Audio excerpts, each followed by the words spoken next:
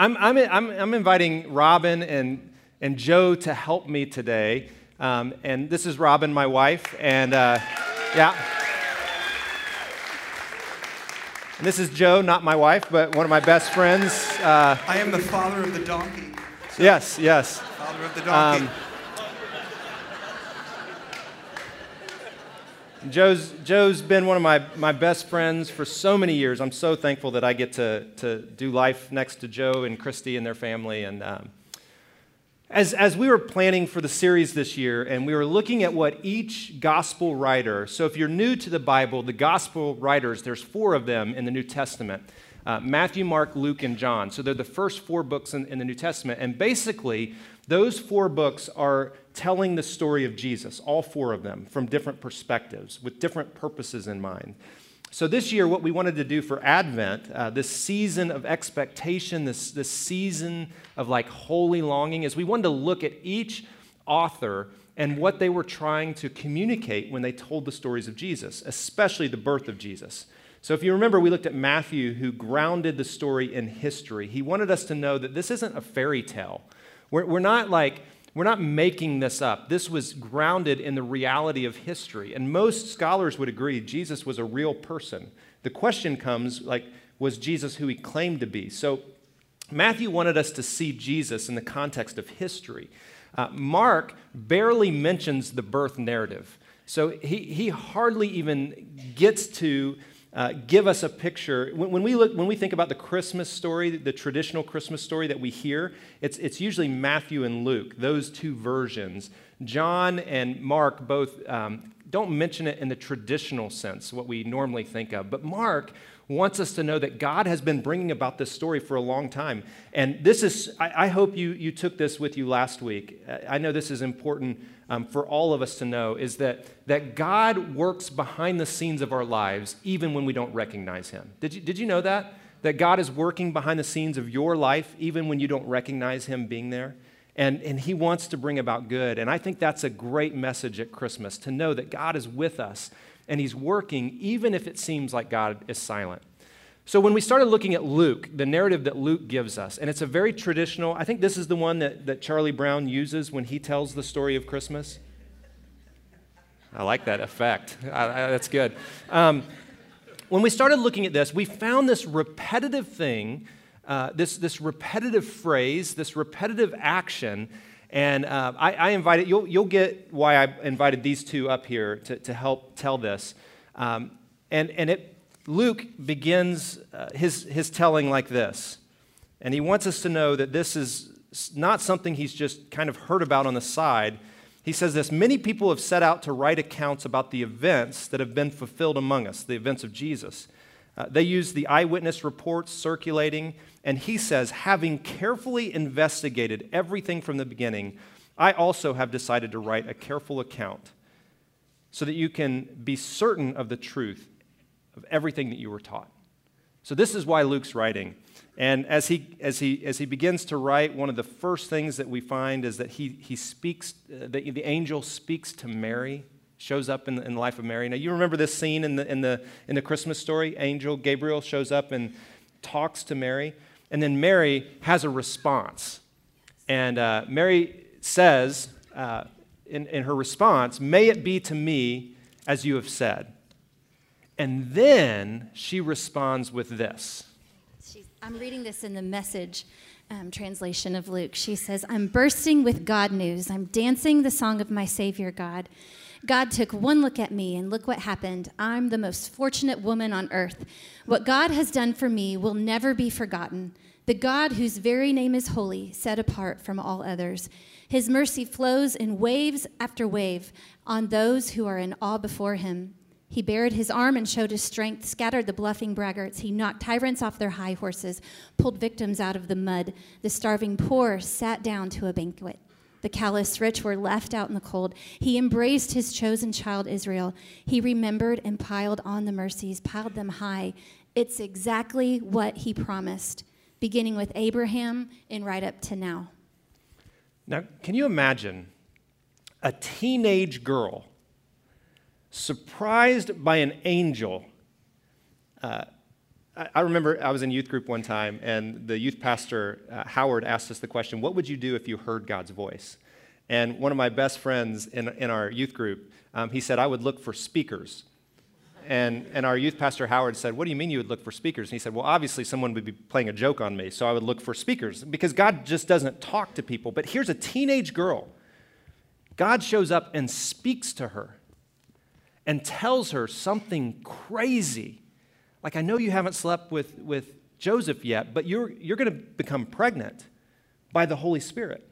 And you're going to carry Jesus, like God in the flesh. You're going to carry this child.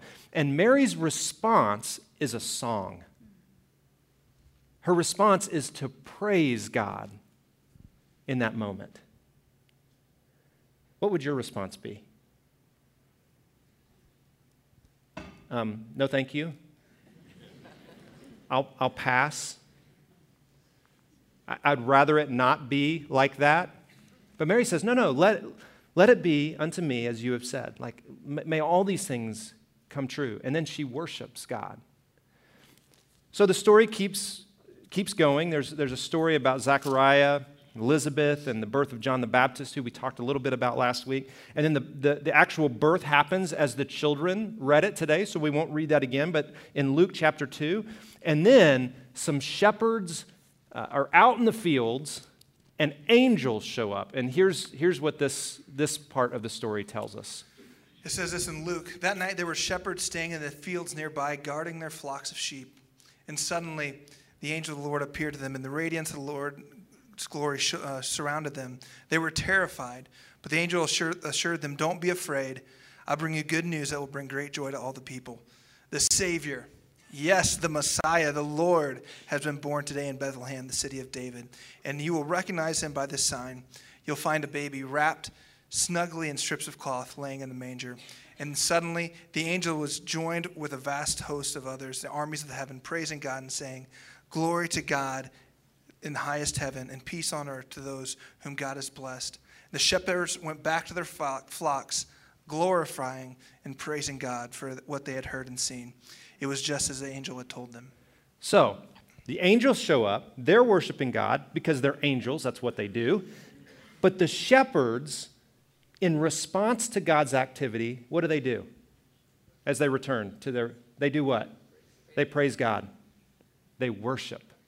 Their response to this incredible story is worship. Now, even that is kind of neat to see these moments of worship in the Christmas story, but it's not done. This is a little piece of the Christmas story that we hardly ever read or hear about. So Mary and Joseph took Jesus to the temple to be dedicated. They were going through all the Jewish rituals and the sacrifices, all the things they were to do. Simeon, who is a good man, righteous and devout, eagerly waiting for the Messiah, takes Jesus in his arms, and he praises God, saying, Sovereign Lord, now I can die in peace, as you have promised, for I've held your son. He praises God in the later years of his life, realizing he's experienced something not many people. So here's what I want us to consider today. Worship as a response to God. And this is why I've invited Joe and Robin. Robin, you've grown up around kind of the worship world. You grew up in a home where your dad literally wrote worship songs. He's a songwriter and owns a publishing company. But you listened to music from the time you were a little child. And so worship for you has been something you've been a part of from the time you were a baby. You didn't even get to choose being a part of it, but it was a part of your life. Can you give us some idea of, like, in these years, having been so many years a part of it, not that you're that old, but I mean so many years of Awesome. Kind of what you're learning today about worship. Yeah, I did. I grew up in a home, a musical home, and like Matt said, my dad is a songwriter, specifically for church music, and so that was kind of my world. And today as an adult, I look back on those years and realize that worship is and I've said this before to y'all, but worship is where I feel closest to God, and probably because that was what I grew up around. And at worship, I feel like I can express myself in ways that I can't come up with the words, my own words. And so many times there are songs that bring so much healing and hope, and because the lyrics are where my heart is. But Matt and I were just talking about this, that in the last few years, this little devotional that I know I've mentioned before too, Jesus Calling, has just really transformed my my faith and my spiritual growth. And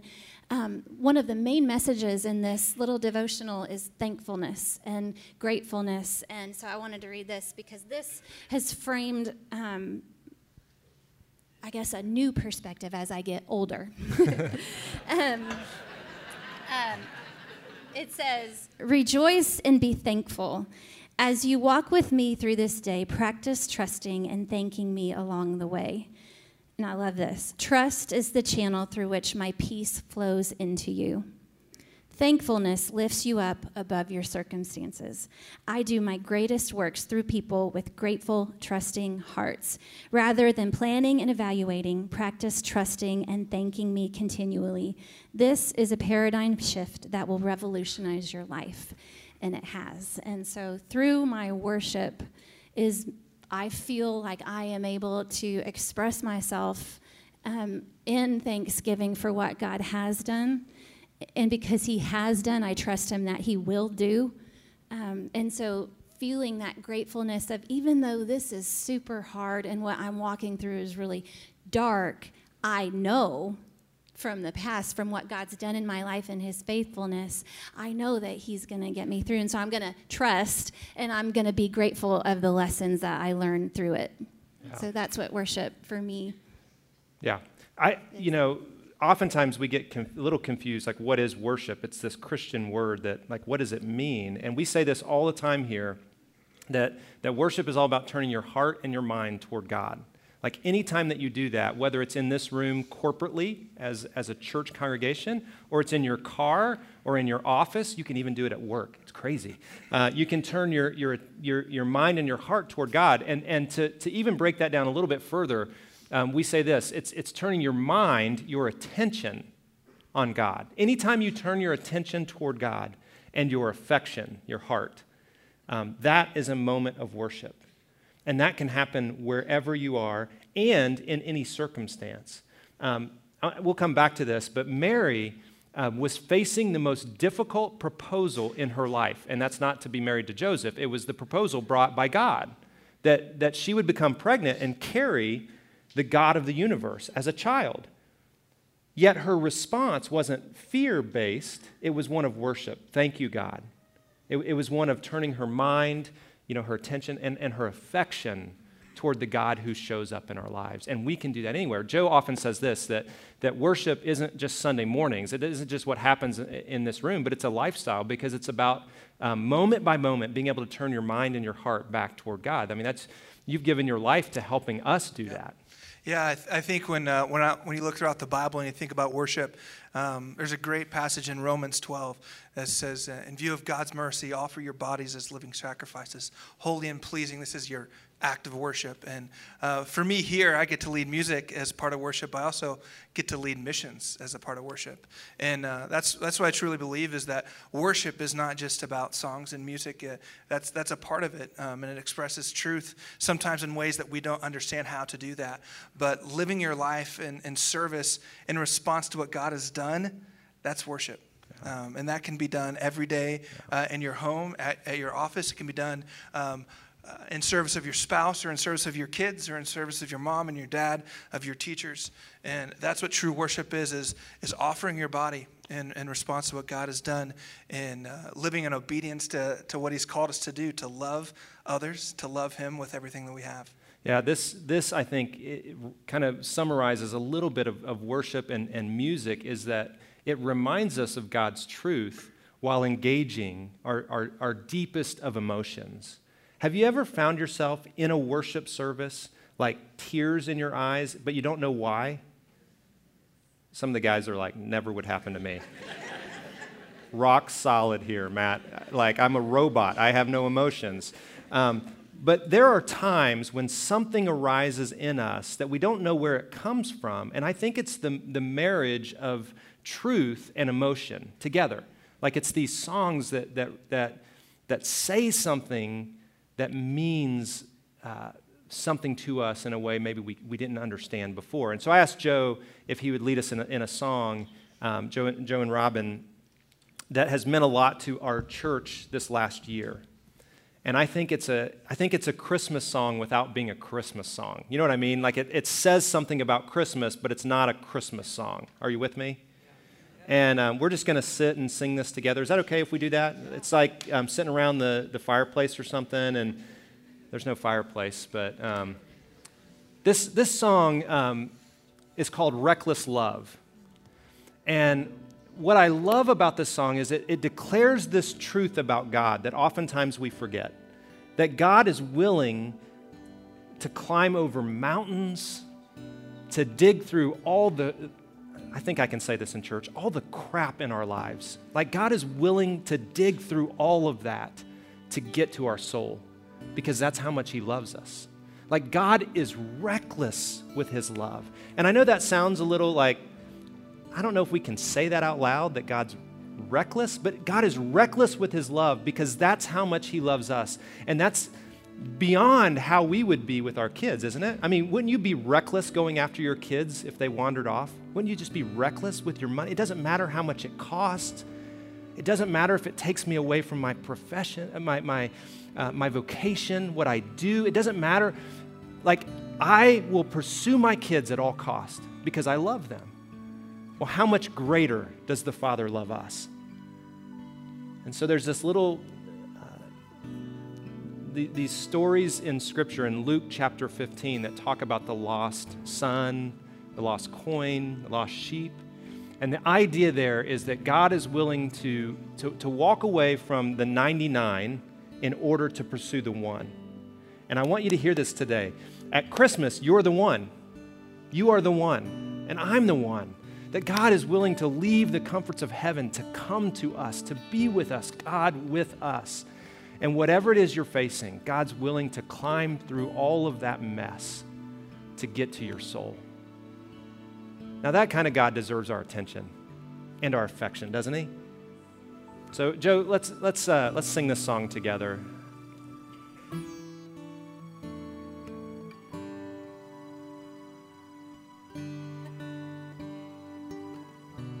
Before I spoke a word, you were singing over me.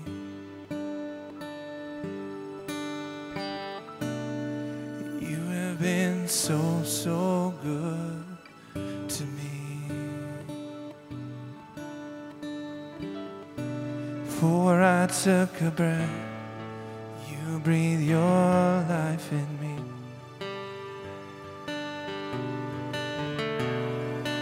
You have been so, so kind to me. Oh, the overwhelming, never-ending, reckless love of God. Oh, it chases me down, fights till I'm found, leaves the 99. I couldn't earn it, I don't deserve it, still you give yourself away. Oh, the overwhelming, never-ending, reckless love of God.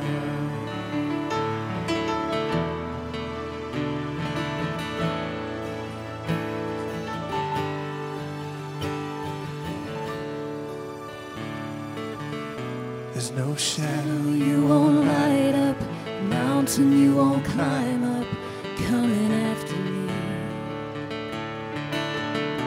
There's no wall you won't kick down, lie you won't tear down, coming after me. There's no shadow you won't light up, mountain you won't climb up, coming after me. There's no wall you won't kick down, lie you won't tear down. You're coming after me. Oh, the overwhelming, never-ending, reckless love of God. Oh, it chases me down, fights till I'm found, leaves the 99. I couldn't earn it, I don't deserve it, still you give yourself away. Oh, the overwhelming, never-ending, reckless love of God. So like this Christmas season, Advent, the season of expectation and longing, no matter where you find yourself, I hope that truth comes through. Like God entering into the world in the form of a child, God with us, was about God pursuing us recklessly with abandon, because that's how much he loves us. Aren't you thankful for that kind of God today? Aren't you thankful for that? Yeah. Yeah. Robin came home from a worship concert. It sounds weird. Passion worship night. They were here in Phoenix. Yeah, and she was like, "There's this awesome song that they sang that I want you to hear." And I had heard just a part of it a couple months earlier, and I was like, "Oh yeah, I don't like that song." And she was like, "No, you got to listen to it and understand the behind it."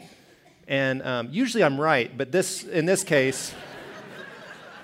And cabinet doors. And cabinet doors, yes. But in this case, this song is a powerful song. We've only sung it a couple of times, and the piece that gets me and is such an important reminder, I think, no matter where you find yourself in life today, is that worship isn't just about turning to God in the joys of life. I mean, it's easy to worship God when everything's great, isn't it? I mean, it's easy to, when we have all these blessings and everything's working out like we want it to. I mean, it's easy just to say, God, thank you.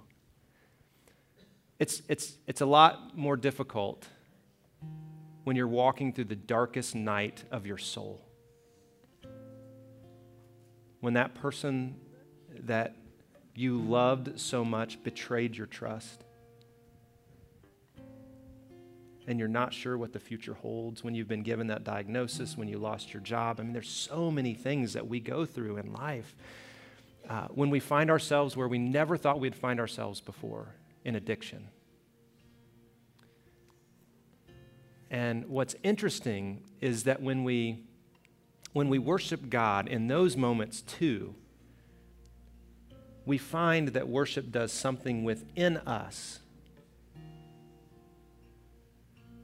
that can't mold us any other way in life, in the greatest joys of life. It just can't mold us in those moments. It's in the dark night of our soul when we're able to give him our attention and our affection, still in those moments, that God begins to work out something in us and shape us and mold us into the people of great love and compassion for those around us. And so Robin was telling me the story behind this song, and it's an interesting song. It's talking, the repetition is, this is how I fight my battles, this is how I fight my battles, this is how I fight my battles. And they just kind of repeat that. That's why I didn't like it that much. I was like, they're just repeating, this is how I fight my battles, and all they're doing is singing. And like, I played football, and if I fought my battles like that on the football field, people would just make fun of me. Like that, I don't even understand what that means. And Robin came home and she said, no, listen to this story from Scripture that talks about this song. And so share that with us, just where this comes from. Yeah. So this was from 2 Chronicles chapter 20, and it's where King Jehoshaphat of Judah receives word that these 3 people groups have combined forces, and they're coming at them at war. And so they have little notice, and honestly, they're freaking out. And so Jehoshaphat seeks God first, begins to pray, and then he calls the nation of Judah together to fast and pray.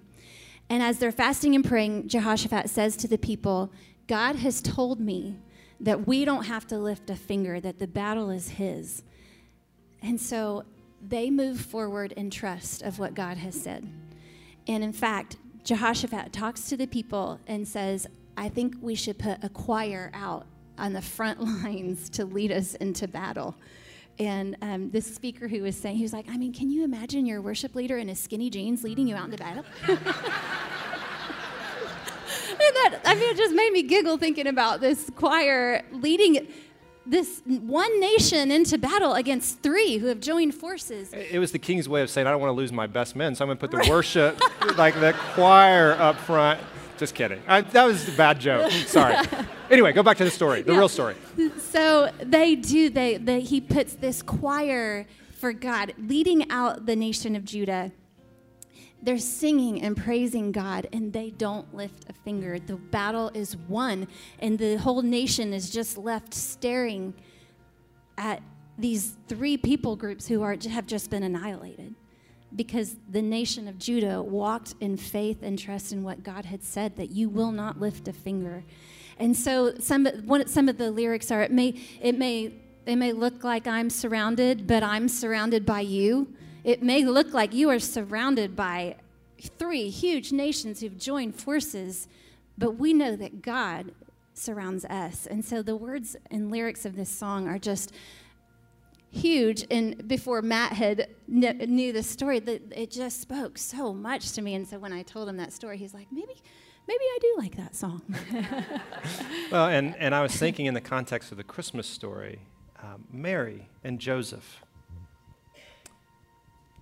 knowing that as teenagers, and they were probably teenagers, knowing as teenagers that they were going to face the difficulties that they were going to face, and yet they responded with truth and in obedience to God.